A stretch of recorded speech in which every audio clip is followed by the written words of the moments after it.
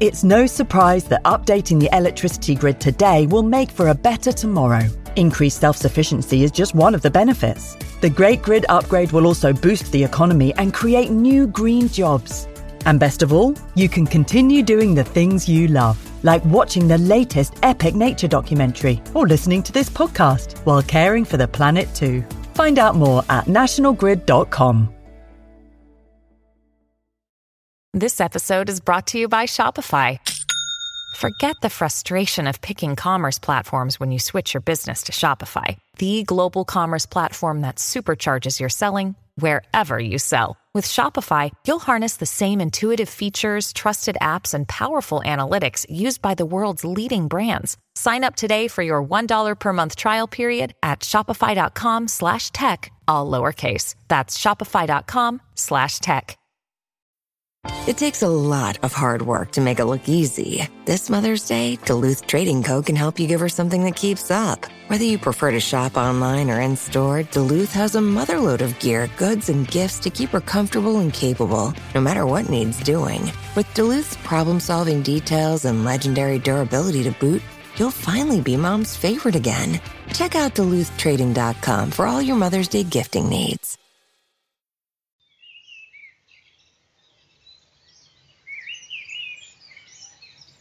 Hello and welcome to the BBC Countryfile magazine podcast for a new adventure in the British countryside. In this episode, the magazine's walks editor Danny Graham climbs a wild and windy peak in the Lake District with outdoors photographer Dave Willis to chat about life behind a camera and learn a few key tips for taking better images. Plus, we learn what's needed to be a success as a professional photographer. Hi Dave. Hello. Can you just explain a little bit about where we are at the moment, where we're walking? Okay, so we're in the Buttermere Valley. We've just left Buttermere Village and we're walking up the footpath up Robinson, which is just to the side of the Newlands Pass Road.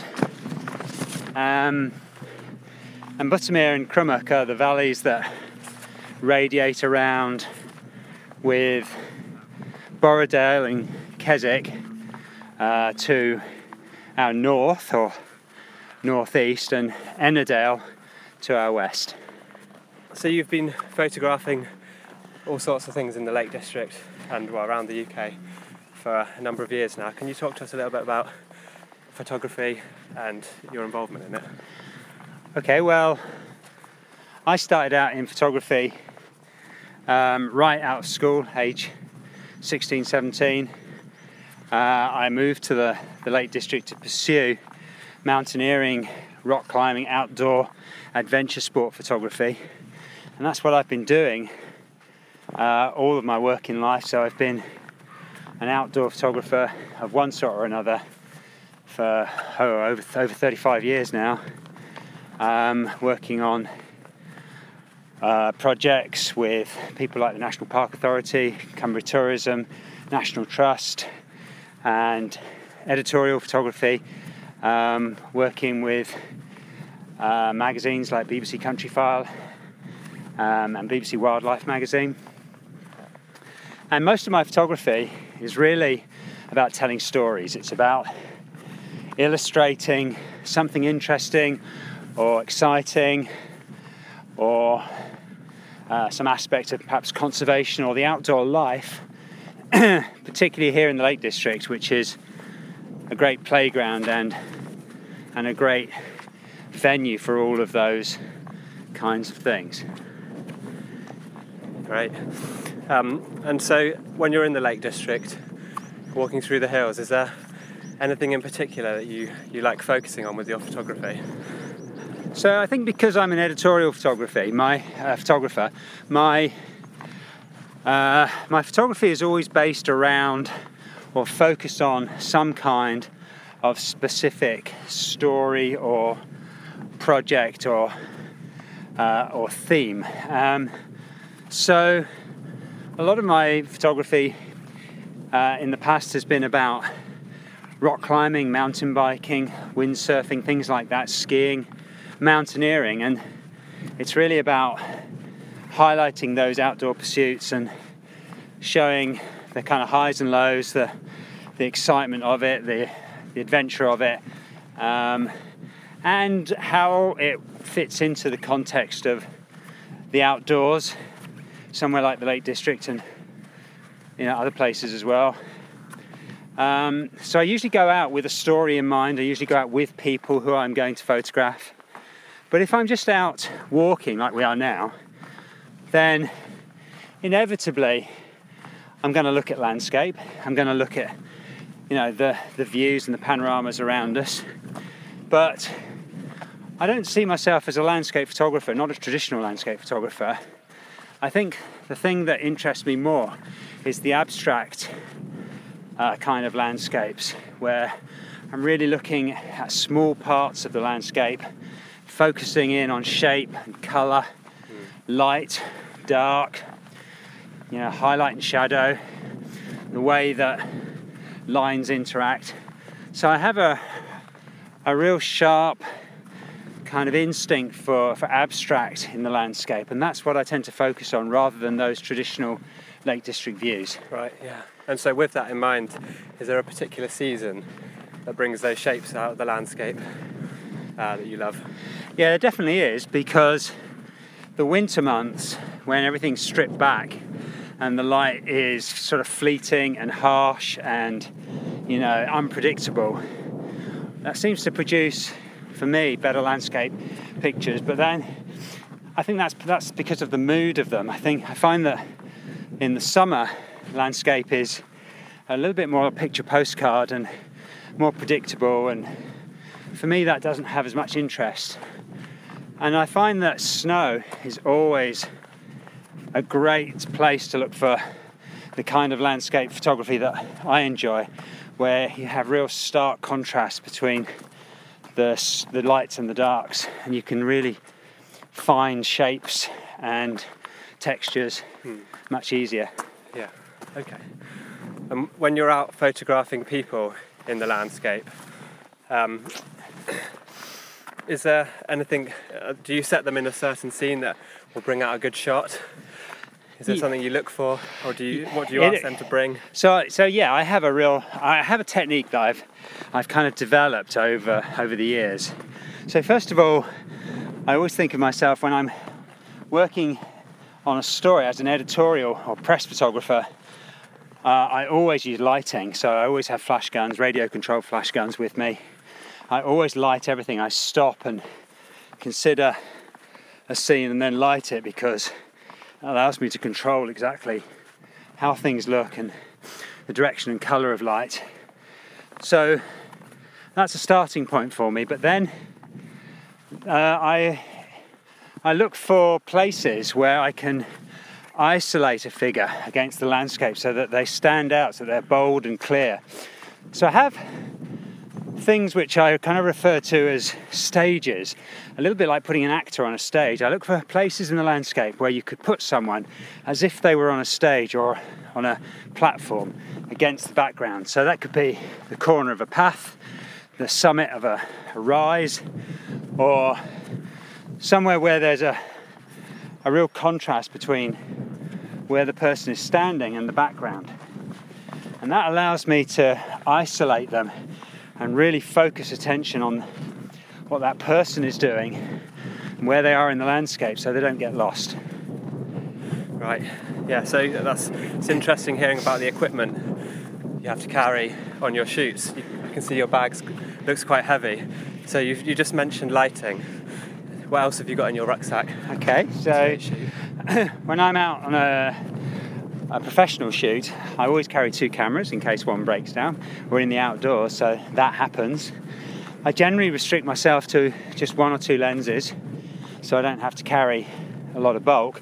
Usually a wide-angle lens and a short general telephoto, maybe something like an 18 to 55, which you'd get as a kit lens for most cameras, or maybe a 70 to 200 telephoto. And then I'll carry flash guns. I normally have 2 or 3 with me, radio controlled, which are usually in Tupperware boxes to keep them dry and clean, and I can just put them down on the ground without worrying about them. I'll often carry some form of light stand, but something compact. I have a ground spike I use. I have a little mini tripod that I use to put lights on. Or I can just put my little Tupperware boxes on the ground and prop them up, put them on rocks, that kind of thing. I generally don't take a camera tripod with me, a big professional tripod like a lot of landscape photographers would use. I prefer to travel kind of lighter, and I don't really enjoy the slow process of using a tripod. I think I prefer to be a bit more responsive and use the camera in my hand. And then it's just the usual stuff that you have to put in your bag if you're going to operate in a mountain environment. So you're going to have waterproofs, you're going to have some food, you're going to have a map, compass, maybe a first aid kit, things like that, which are just the normal sensible things that you've got to have when you're up here in the hills and the fells and on the mountains. Of course, those are things that a photographer working in an urban environment doesn't really need to think about, but we have to carry a bit more up here. And you mentioned that you've been in photography, in the industry of photography for a while. Has it changed a lot in the last couple of decades? Yeah, the industry's changed massively. When I started, we were shooting on mechanical cameras, on film. As a press photographer, I shot black and white, processed and printed black and white to publish in newspapers and so on. And so we've been through the whole digital revolution. A lot of listeners, of course, have never really used a film camera. Their whole life in photography will have been digital, but for me that was a transition. And now that technology is maturing, so digital cameras are just amazing in the quality of the files that they produce, their ability to shoot really high ISO numbers in low light and produce really amazing quality files. Mirrorless cameras are taking over from the old DSLR cameras, which are much heavier and bigger and bulkier, which for me as an outdoor photographer is a huge benefit. Being able to lighten my load, use a smaller camera, still produce amazing quality images. And then wireless technology. So my flash guns are all wireless. I can send pictures from my camera wirelessly to an iPad or a laptop, that kind of thing. So all of those innovations mean that as photographers, we can be much more creative because we can see what's happening while we're shooting. We can afford to be experimental. We can make mistakes and it doesn't cost anything. And we can try weird and wacky stuff just to see what happens, see what it looks like. And we can see the feedback from that straight away. We can look at the image and go, okay, that's not quite working. Let's just tweak this or tweak that and have another look. Oh, look, that's working. So it's really expanded our ability to be creative in the outdoor environment in a way that you could never have done, years ago. And that will just continue. Video has been a big development over the last 5 to 10 years, with high definition video available to everyone, broadcast quality. So yeah, there's lots of technical innovations that are happening, and for me it's all good. They're all benefits. Do you think that's made it easier for people who are interested in photography to go on and pursue it as maybe a profession? And what other advice might you give to people who want to take it to the next level in photography? So it's definitely made it easier to get into photography, but by the same token, it's made it harder to make a living in photography because there are so many people trying to do it now, and there's some really good photographers just arriving on the scene on a daily basis. Really, you look at Instagram and Pinterest and Flickr and places like that, and you just see fantastic photography happening all the time. So for someone wanting to pursue it as a profession, you really have to still know the nuts and bolts. You've got to know creative process. You've got to know about photography, how to create great images. Just having a great camera that does everything for you is never going to be enough. It never was and it never will be. It's what you see and what you make in your mind's eye, how you create pictures by putting yourself in the right position and then using whatever tools, whatever cameras you've got. Cameras don't matter. Photographers are, it's all about the creative process. A photographer is a person, not a camera.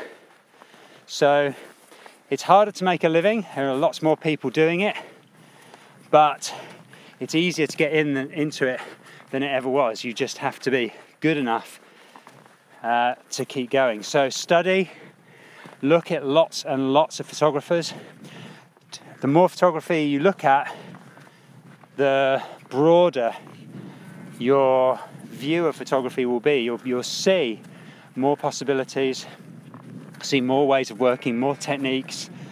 It'll expand your horizon.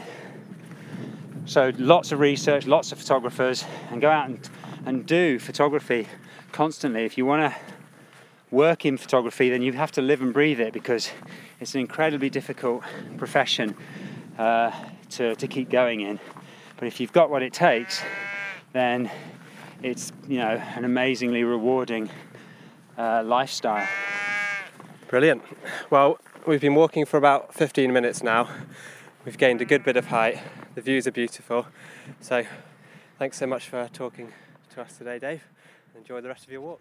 Thanks very much. Danny and Dave were in the Lake District to capture Danny's big adventure, crossing the national park on foot while sleeping in youth hostels. You can read the finished article. You can see whether he completed his quest in the September issue of BBC Countryfile magazine, on sale on the 22nd of August and available in most big supermarkets and newsagents. As ever, you can find many more of our podcasts on Acast and the Apple Podcast app. Let me know what you think of the podcast by emailing me at editor@countryfile.com and get your daily countryside fix at our website, countryfile.com. Thank you so much for listening. Goodbye now.